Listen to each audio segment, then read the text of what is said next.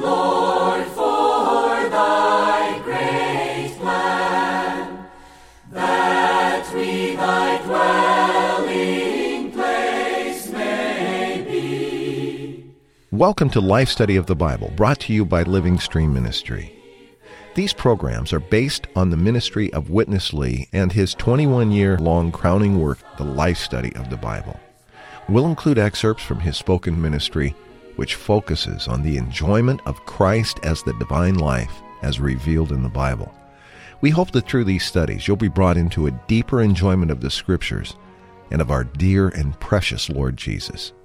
You can contact us by sending email to radio@lsm.org or reach us toll-free, 888-LIFE-STUDY.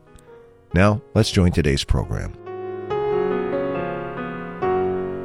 Human history has witnessed many great moral and ethical teachers: Plato, Socrates, Confucius, just to name a few. The Bible also contains wonderful teachings of morality and ethical behavior, but no one save the Lord Jesus Christ himself ever claimed, as he did in John 6, that the words which I have spoken to you are spirit and are life. We all need to ask ourselves this fundamental question: is God's word to us just a book of ethical and moral teachings, or is it a book that brings us to spirit and life? Welcome once again. Ed Marks has joined us as we look at chapter 6 today. Ed, welcome back to the program. Yeah, Chris, I'm happy to be back. I feel like this program will be a great spiritual help to all our listeners. These verses in Luke very much parallel the so-called Sermon on the Mount from Matthew 5, 6, and 7, which we spent a lot of time on when we were in our life study of Matthew. The emphasis there, of course, was on the kingdom and the constitution of the kingdom. Here, the teachings in Luke are offered as the high standard or the highest standard of morality. But whether it's the kingdom life or the God-man life that we see in Luke, Ed, there's a principle at work here. And I'd like to read a passage from chapter 6 and then ask you to develop it a little bit to see how the principle of the source of life is developed. Okay, in chapter 6, verse 43, "For there is no good tree that produces corrupt fruit, nor again a corrupt tree that produces good fruit. For each tree is known by its own fruit. For men do not collect figs from thorns, nor do they pick grapes from a thorn bush." Ed, why did the Lord Jesus bring out this speaking here? Well, Chris, what we see in Luke chapter 6, we see the fruit of the good tree. You know, the Lord wants us to be good trees with an expression of the life of that tree, which is Christ himself. And what we see in Luke 6 is the expression, the fruit of this good tree. And Chris, I think this program is going to be a great help to us, because what we will see in this program is that the fruit or the expression depends on the life of the tree. And what we will see is that all of this highest standard of morality in Luke 6 comes out of Christ as our inner life. When we take him as our life, when we enjoy him as our life, when we're filled with him as our life supply, we express him. And that expression is the highest standard of morality. So with the picture of this tree, Ed, the fruit that's produced will be determined by the life source that is feeding that particular tree. Is that the point? Exactly. So it's not merely ethical teachings, but this is why you read that verse. The Lord's words are spirit and life to us. When we take in his words, we get the life, Christ as our life supply, and spontaneously a wonderful high expression comes out of that. Okay, let's back up to nearer the beginning of the chapter, and before he presents these teachings.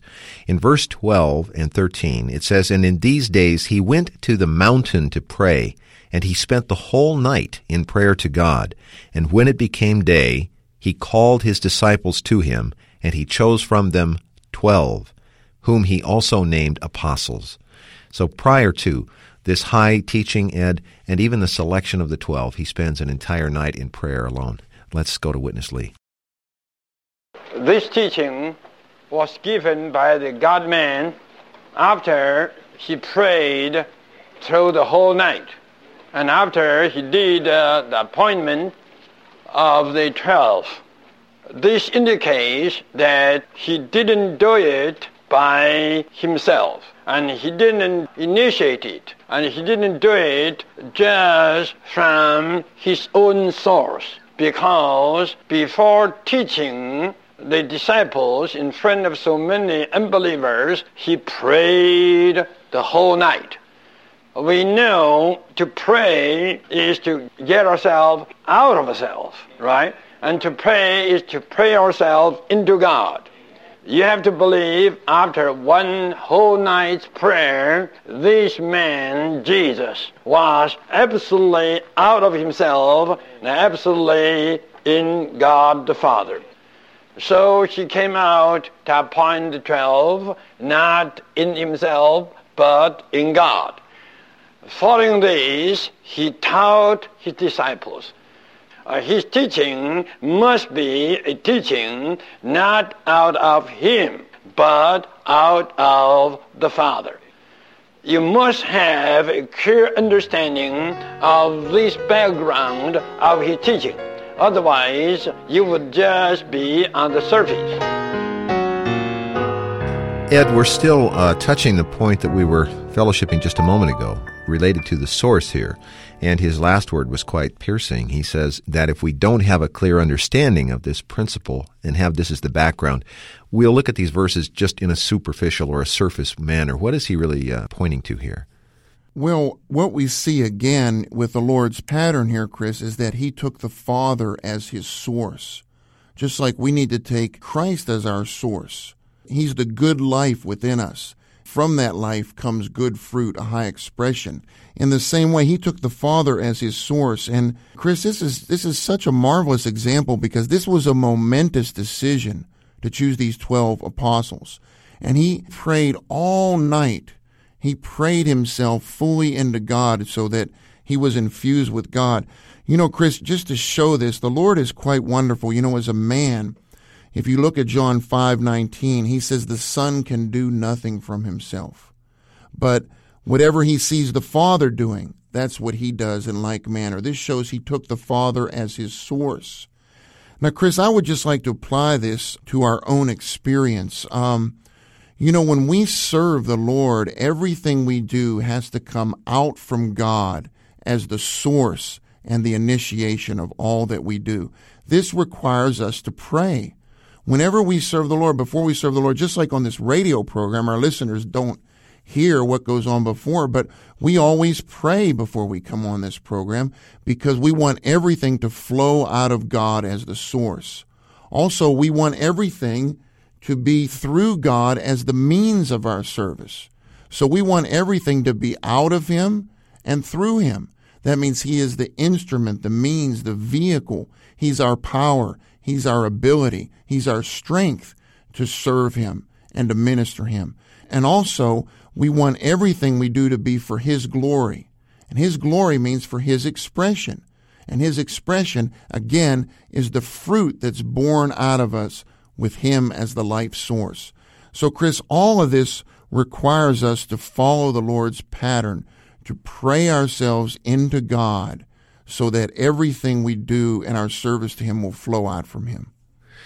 Ed, these sections that we're fellowshipping right now, I think are really setting up the final portion that we'll come to in a few minutes. We're going to stay on this line related to the source, and we really are encouraging one another and our listeners to view these passages, these well-known admonitions in the teaching of the Lord Jesus here, the high teaching, to beyond mere commandments that we are to try to do our best to strive and keep. These are all portions that should focus us, point us, not on our own sufficiency, which there just isn't enough of to carry this out, but to bring us back to God in a very foundational way. Well, one of these teachings that should serve to bring us to the end of ourselves and a realization that we are not up to this high standard is in verse 27. But to you who hear, I say, love your enemies. Do well to those who hate you. Bless those who curse you. Pray for those who revile you. And then jumping down to 35, but love your enemies, and do good and lend, expecting nothing in return, and your reward will be great, and you will be sons of the Most High. Oh, this is tremendous, Ed. It is, Chris, and I love this term, sons of the Most High. We'll see more of the significance of this as Brother Lee shares. You have to realize the basic elements of his teaching are just of two. What two? Number one, life. Number two, the Word. Life, the divine life. Word, divine Word. How could we know that his teaching was based on the elements of life and Word? Because, number one, he says we have to love our enemy.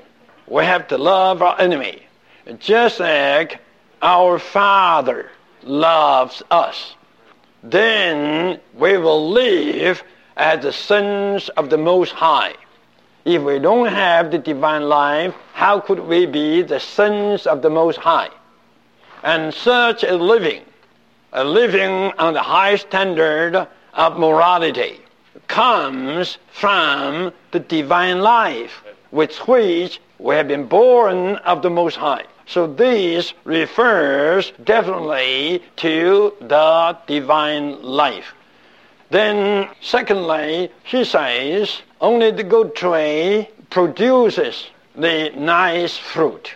No rotten tree produces the nice fruit. The fruit is the living, and the tree's life is the source of the fruit. Living comes out of the life. Life is the source, living is just the issue. Now, surely in his parables, we are the trees. And these trees do have a proper life, a genuine life, a high standard life, that is the divine life. Out of this life, the issue will be just the expression of the triune God who loves his enemy. So, by ourselves, there's no possibility that we can love the enemy. But we do have an enemy-loving life within us, and that is the divine life. And this divine life should be the very source of the high standard morality. The high standard morality is just the issue, the expression of this divine life.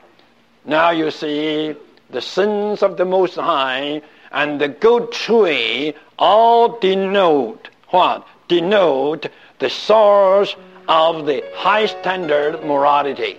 And that source is the divine life. Well, Ed, we have this portion that contains this admonition, this requirement that we love our enemies. I don't recall having that experience much, Ed, but yet there was a time when we were enemies of God, and even then he loved us. So there is an enemy-loving life there for us, isn't there? There is, Chris. And Chris, this passage is very touching to me. I'd like to give just a little personal testimony here. When I was in college, I was an unbeliever, and I took a course. The title of it was Life and Teachings of Jesus. The man who taught that was a dear, dear brother. But I was an unbeliever, and I remember when I read the parallel portion to Luke 6 is, of course, Matthew 5 through 7. And when I read this about loving your enemies and turning the other cheek if someone hits you, lending to people and not expecting anything in return, I thought to myself, who can do this? You know, even we had a class discussion, and I said, who could do this? This is impossible. And the teacher, all he could say was, Mr. Marks has a very good point. You know, and it is a good point, but this is a great help. Who can do this? We can't do this in ourselves. Actually, only Christ himself can live this kind of life. And he has come into us to be our very life. This life within us is an enemy-loving life. So, Chris, it's so marvelous. We are sons of the Most High. And the standard of morality for us as sons of the Most High is the highest standard. Well, how can we meet that highest standard? Well, as sons of this person who is God, called the Most High, we have the Most High life within us. And as we enjoy this life through his Word, you see, when we get into his Word and we enjoy his Word conveys the divine life into our being. That life becomes our supply. And eventually the issue and expression of that divine life is the highest standard of morality. Then spontaneously, we do love our enemies. We do these things. We lend. We don't expect things in return. I think, like you said, Chris, we've got a lot of growth in life to go because we realize how short we are. But this expression is determined by the level of the life within us. That is why we have to get in the Word every day, pray every day, so that this life can increase within us and we can have this marvelous expression revealed in Luke 6. Ed, we opened the program today offering somewhat of a comparison between the Lord Jesus and some of these other great ethical and moral teachers of human history. In this last section, we're going to come back to that and explore it a little bit and really see the fundamental, the organic difference between the Lord Jesus Christ and such other great ones like Confucius, who Witness Lee will bring specifically to the fore here. Confucius can never render such a teaching because he didn't know the divine life. And he didn't have the divine life, neither could he render this divine life to others. But listen, this God-man, he knows the divine life, and he possesses the divine life, and he himself was the divine life. And he renders himself into us as the divine life. So his teaching is just to express what he is. He is such a person. He lives such a life, so he teaches this way. At the conclusion of his teaching, he says, if you do things and behave yourself according to his word, you lay a good foundation. His word is the foundation of your being, of your behavior, and of your work. We know the word is always the expression of life. Life is within, and the word is the speaking out. How do you have life? You have life through the word. You receive the word of life, and you get life. So we must see that this teaching concerning the high standard of morality is altogether based upon life with its expression, the word. Life and the word. The Lord Jesus says, my word is the spirit and the life. Now you can see life and the word both are depending upon the spirit. If there's no spirit, there's no life. If there's no spirit, there's no real word. So today, as we have the spirit, we have life and we have the word. And this spirit is just the very Christ through death entering into resurrection. You must take an entire view of the New Testament to understand this portion of the Word, that is, the teaching concerning the high standard of morality by the God-man. Ed, he connects three things here: the Word, Spirit, and life. If we separate spirit and life from the Word and just take this portion as an outward ethical teaching, in a very real sense, what we do, and I think it's fair to say that what many Christians have done, is reduce the Lord Jesus and his teaching to that of Confucius or these other great moral and ethical teachers. Yet we're seeing the highest standard of morality matching the level of life that is in this one, aren't we?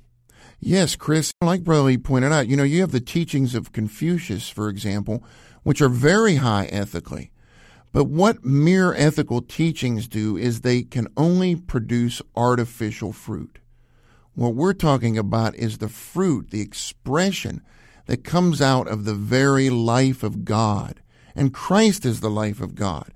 And Chris, I just want to again apply this for us to express God in his glory, according to what we see in Luke 6, in a marvelous way.